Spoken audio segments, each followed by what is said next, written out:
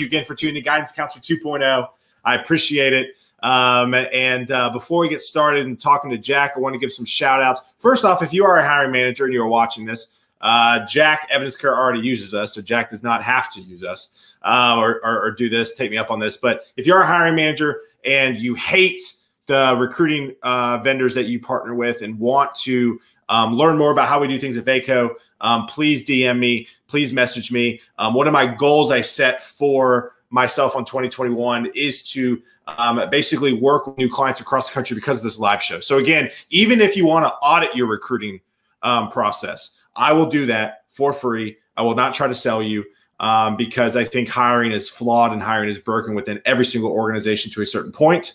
And I'm wanting to get better with that with you. So DM me with that. Shout out to my team that's behind me, Alex Pooler, who's done all these cool graphics, who's doing my email newsletter, who's doing everything like that. So if you need help from a design perspective, email me. Summer Leddington, TaylorDestin.com is going to be legit. It's going to have networking tips and tricks. We are very close to launching 1.0. So Summer is heading that up. And then Drew Skelton, all my video editing, as well as Brandon Arve for all my social media kind of content strategy moving forward with Brandon78 in Lexington, Kentucky. So enough of me running my dang mouth. Jack, thanks for joining me, big dog. I appreciate it. Jack, I'm not going to introduce you. I want you to introduce yourself, who you are, where do you work, what do you do? Give the listeners, the viewers, obviously some background. No, absolutely. So I'm the Vice President of Engineering at a Nashville startup called Evidence Care. We've got a relatively small engineering team. We're fluctuating between 5 and 10 people, but certainly looking to grow that over the coming months. And let's see here. Really, my background and perspective as a hiring manager comes from that small to medium enterprise space. To put some context around the advice and perspective that I'll offer today, it's coming from the position of companies that have a lot of contextual freedom in how they handle their hiring process. We don't report to necessarily a head of HR. We don't have we don't treat people like check boxes. So we have a lot of I would say, freedom to discretion in how we designed our hiring process. And, I'm just going to speak to, how hiring managers at small, medium enterprises think. Yeah, absolutely. So also a few people trickling in. Kathy, good morning. It's good to see you. Ben Blackburn. What's up, playa? What's up, big dog? All right. So Jack messaged me. This is why I like the live show, because it increases communication. It starts dialogue. I've been educated so much because I may have said something wrong, or I say things a lot wrong. You ask my wife that. So all that being said, Ben Blackburn goes, Jack Links, are you still using your Peloton every day? I wish I had a Peloton. All that Ben's just dragging us through the mud on this live show. So basically, Jack messaged me last week or the week before, I think it was last week, when I had the show around counter offers, right? And so Jack messaged me a lot of good things about, hey, this is what people should do. This is what people should bring to the table. So Jack, let me ask you this, man. As a hiring manager, the first question I want to ask you is, do you like when a candidate negotiates with you? Like, so when you give the candidate an offer, do you like it? Are you okay with if a candidate comes back to you with saying, hey, actually, I would like this, or what about this, or what about that? So what are your initial thoughts on just the back and forth? Well, for a small or company size, negotiations are actually vital to our process of collecting information on where the market stands on different positions and for different role sets. And so without that negotiation process, without candidates being actively involved in putting out there what they want and what they are sort of expecting and what they're seeing on the market, it's really hard for us to say with any sense of definitiveness that this is what this role is worth. Right. When we're working at such a small team, every individual brings a different set of capabilities and a different additions to our team that there's not a X senior engineer is, or a senior React engineer is worth X dollars. I mean, that's just not how we think. Yeah, and that's smart. Again, right? I love having people on at companies who get it, because I think as a recruiter, it's so hard when I submit people for a job. It's like, well, what's your salary range, right? And then it's like, all right, but like I mean, listen, man, we've underpriced people, right? Because at the end of the day, I'm not technical, right? I have 2 consultants work for me right now that the manager goes, y'all underpriced these guys, and we're like, great. Right. So again, salary is just such a weird thing. And so let me ask you this. So what are some key things or some key strategies you guys have? I mean, so let's say a candidate comes back with, 10, 15 grand more. I mean, is that something that you're open to seeing? Do you guys try to, as an organization, maybe say, hey, we can't do this, but we can do this instead? I mean, what's kind of your philosophy around that? And then also, too, do y'all post job bands or salary bands with your job postings, too? So I just threw a lot at you. So I want to hear your thoughts on all that. So my number one priority as an engineering manager is to maintain the culture of our team, right? And we have a team structure at our company where we treat everybody, in an equitable manner, right? Everybody, at least small startups, is uniquely contributing to the team, but they're equal in the fact that they're all doing those extra mile activities, and they're all bringing something that's really irreplaceable. And so when we have candidates come in and they're asking for significantly higher than what we would expect for that role based off of the team members that we already have on our team, that's a signal to us that not necessarily that person is being unreasonable, but that we might actually need to adjust our compensation across our whole team. Because so good though.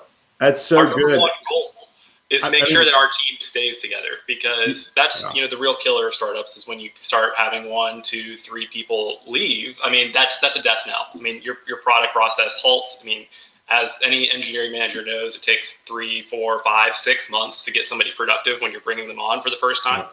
And if we're able to provide if we're able to provide engineers a platform where they love working here, they feel like they're fairly compensated, and they want to be with us for 2, 3 years, I mean, that's the golden ticket for success. So again, my number one goal is always to make sure that our team feels like they're valued. And if somebody comes in with information, a data point that suggests that we're not valuing them correctly, that's how I start to think about it, not that the candidate is being unreasonable, if that makes sense. That's so good. And and for by the way, for those of you who are watching, if you have any questions for Jack from a salary negotiation perspective, for tips and tricks, please comment at me. Again, I definitely want to use this as a platform to help individuals learn things and to increase their community. So also connect with Jack as well. And Jack's one of the good ones, right?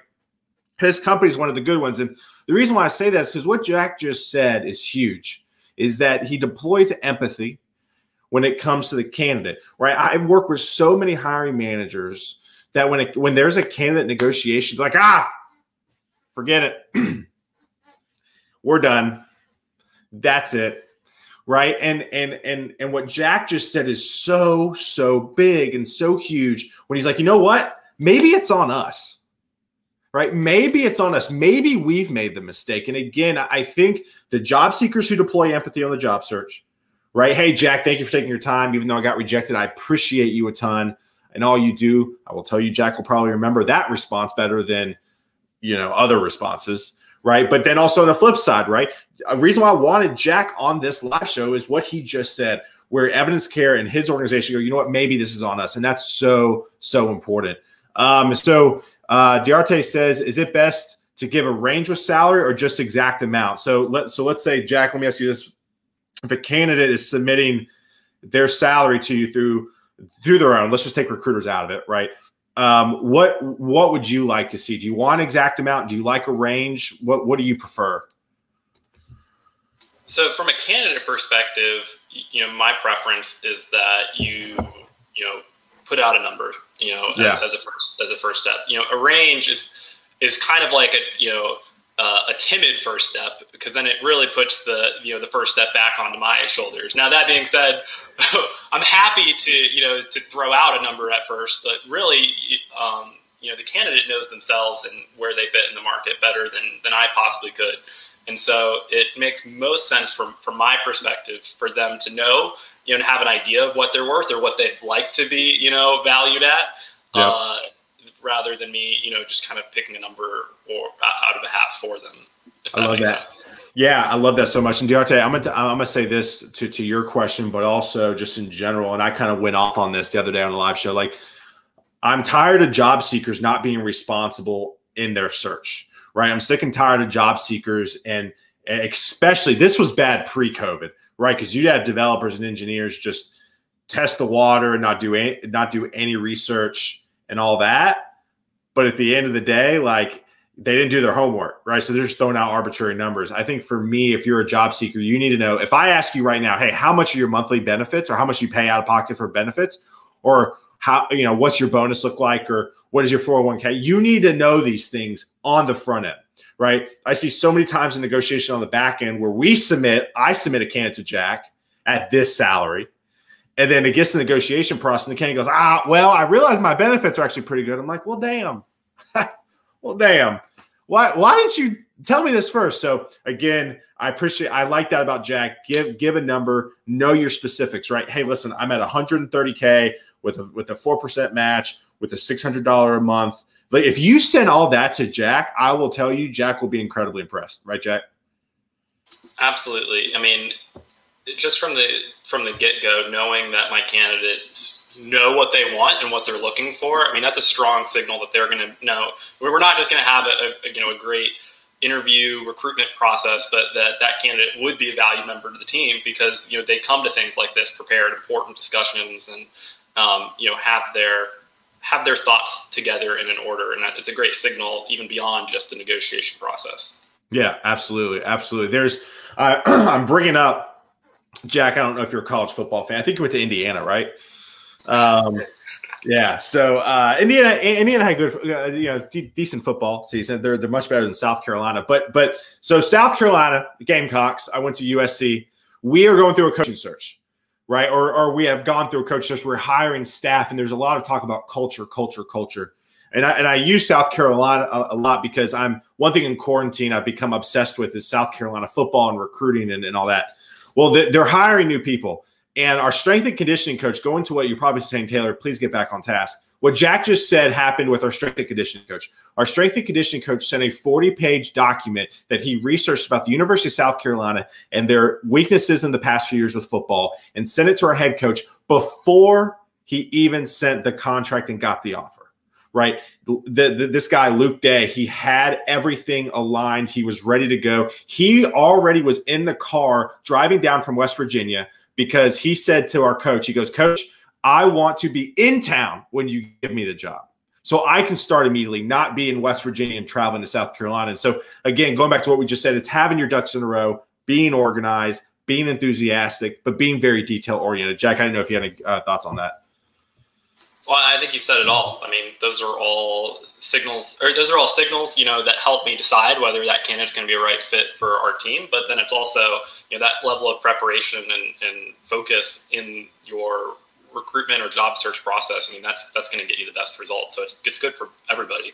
Yeah, absolutely. So a few more comments. Diarte, you really don't need to rub dirt in the face. Yes, USC has been falling off. Ben, our friend Ben, if equity is involved, ask what the company's latest valuation was and how much of the cap table is earmarked for employee options. I don't know half the words in that sentence, but yes, whatever Ben just said, do that.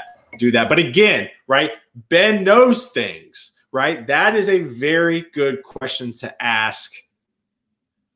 And so again, that is a very prepared question to ask. So Ben, thank you for that. I appreciate that. Yeah, I think that's a great point, especially at smaller companies, that it's not just the salary that's on the table. It's really the whole compensation package, and there's a lot of flexibility to do everything from equity options to a different working schedule to negotiating your performance-based bonuses, and what is the company willing to commit to you up front? If you deliver XYZ, what are you going to get, on the delivery date? So there's all sorts of things that are outside of the normal, here's my base salary, that are important to bring to the table, at least from a small and medium enterprise perspective. And I think that's actually, one of the reasons why I pushed a little bit back on, I think the counteroffer sort of dilemma, which is, if a company doesn't, if a company comes back and tries to lowball you after you highball them, which you should be doing,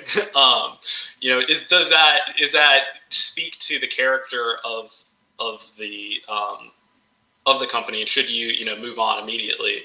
And from my perspective, and again, I'm saying this all from a small and medium company perspective. Sure. There's different strategies you got to employ when you're going into a large company.